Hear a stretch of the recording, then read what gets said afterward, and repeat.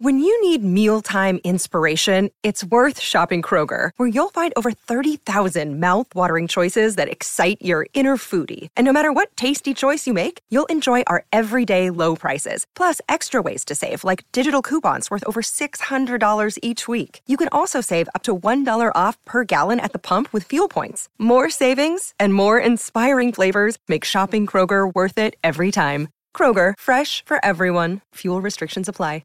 Another day is here, and you're ready for it. What to wear? Check. Breakfast, lunch, and dinner? Check. Planning for what's next and how to save for it? That's where Bank of America can help. For your financial to-dos, Bank of America has experts ready to help get you closer to your goals. Get started at one of our local financial centers or 24/7 in our mobile banking app. Find a location near you at bankofamerica.com/talktous. What would you like the power to do? Mobile banking requires downloading the app and is only available for select devices. Message and data rates may apply. Bank of America N.A., member FDIC. This is Optimal Living Daily, episode 1832, Learn to Listen to Yourself, by Krista O'Reilly Davy DeGee of alifeinprogress.ca. And I'm Justin Malik, the guy who's been reading articles, book excerpts, even student essays to you every day, including holidays, for over 5 years, covering personal development or self-help, how to live a better life, and a lot more. It's always with permission from the authors or websites. For now, let's get right to it and start optimizing your life. Learn to Listen to Yourself, by Krista O'Reilly Davy DeGee of alifeinprogress.ca. One of the greatest gifts anyone can offer me is to make me feel truly heard, like they care what I have to say and how I feel, no judgment or trying to fix me. The gift of a safe space to hash things out and express what is on my mind and heart so that I can heal and gain clarity and have the courage to move forward. I shared how this might have helped me when, as a teen, I wanted to die. I don't need you to tell me what to do. I usually already know. But when you hear me, I feel loved, I release shame, and I gain courage to take yet another step into who and how I choose to be in the world. But here's another truth. We turn to coaches and counselors, sisters and girlfriends to be heard. But do we offer ourselves the same precious gift? Do we practice hearing and honoring ourselves first, offering our own person the grace and compassion that we seek from others?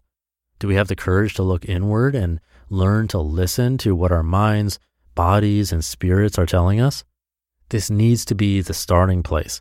We need to learn to listen to ourselves. We read every new book that comes out, travel to conferences, jump at the chance to hear that guest speaker. We constantly gather information, jump on board with the new fad, eagerly try out the new pill or the new program, hoping that we will find the answer we seek outside of ourselves. Talking with our best friends, offering our well thought out opinions on social media and monthly meetups with a life coach all serve a purpose. But becoming more clearly ourselves, figuring out who we want to be, what we need, identifying the real passion or gifts we want to bring to the world, putting our finger on the place of unrest, the root of our dis-ease, these all come as we learn to listen to ourselves.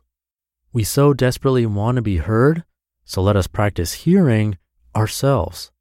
With practice, we become better attuned to what our minds, bodies, and spirits are speaking, quicker to trust the still, small voice, more confident that we already know what it is we need, or that the answer will come, and we have only to still ourselves and listen. We can practice listening in myriad ways, but today I want to offer some questions we might use as we practice pause, go inward, and learn to listen. Number 1, at the end of the day, we can take a few calming breaths and simply ask, how did my day go today? We might take note of 3 things we are grateful for, 2 things we did well today, 1 thing we would do differently next time. In this way, we can begin to live more mindfully. Number 2, when strong emotions bubble up, we can get alone for a minute and ask, what am I feeling right now? The spilled milk is probably not the real issue. It is more likely that there is a deeper root of fear or overwhelm lurking beneath the surface. We can create space for tears if need be. Please create space for tears. Remind ourselves that our feelings are not bad, not rage, nor fear, anger, sadness, grief, loneliness, pleasure, or delight. And pay attention to where that emotion lives in our body, in our tense shoulders, our temples, our clenched fists or jaw, that throbbing pain in our legs. we'll begin to see more clearly the connection between our feelings and our physical symptoms. Number 3, if a strong urge to binge arises, whether on Netflix, sleep, food, or alcohol, we can notice, pause, and listen in after asking, what do I truly need right now? We might notice that we are physically or emotionally hungry, incredibly tired, afraid, or excited. When we do go ahead and eat or take some downtime, we can check in and ask, is this truly nourishing me? As a way of getting clearer on what it is that actually makes us feel well fed and rested so that we begin to live more intentionally rather than on autopilot. Number 4, before pressing buy now or signing up for that course or saying yes to one more engagement, we can breathe and pause, perhaps take a 24-hour pause, and ask, will this truly serve me right now? We might consider if it aligns with our current financial or life goals, or if it honors the season we are in. We might ask if we even truly like, need, have room for this new item, food, or experience, or if we are simply afraid of missing out, acting on impulse, numbing, or following the crowd. And little by little, we will begin to live more authentically. Number 5, in the heat of the moment, when we want to lash out, honk the horn, yell at the kids, or leave a nasty reply on Facebook, we can choose to back away and ask ourselves, who do I choose to be?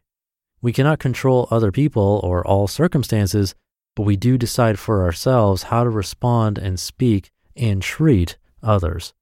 In creating a pause, we will make wiser decisions about when and how to speak up and when to walk away. We will hear and honor that inner wisdom that we so often ignore when adrenaline roars or cortisol spikes. And number 6, when we are anxious and too busy and feeling like if someone adds just one more task to our tippy mile-high pile of to-dos, we will break, we can gently set down the load and ask, what do I need to let go of?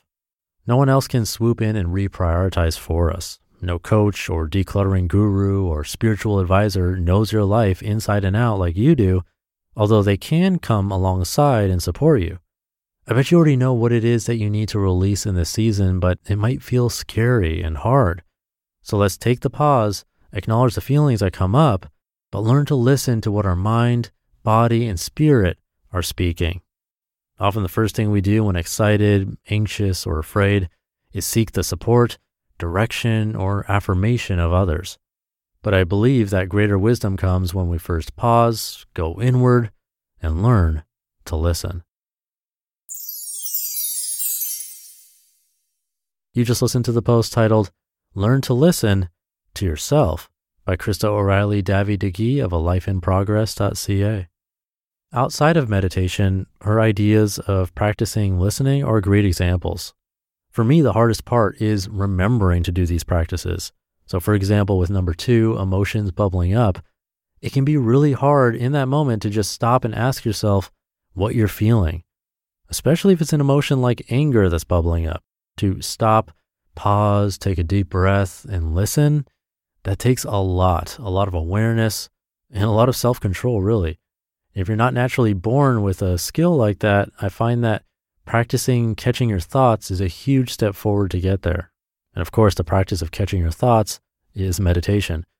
But for some of us, we can remember and simply catch ourselves, or we can use outside tools like Headspace or a wristband or listening to a podcast multiple times.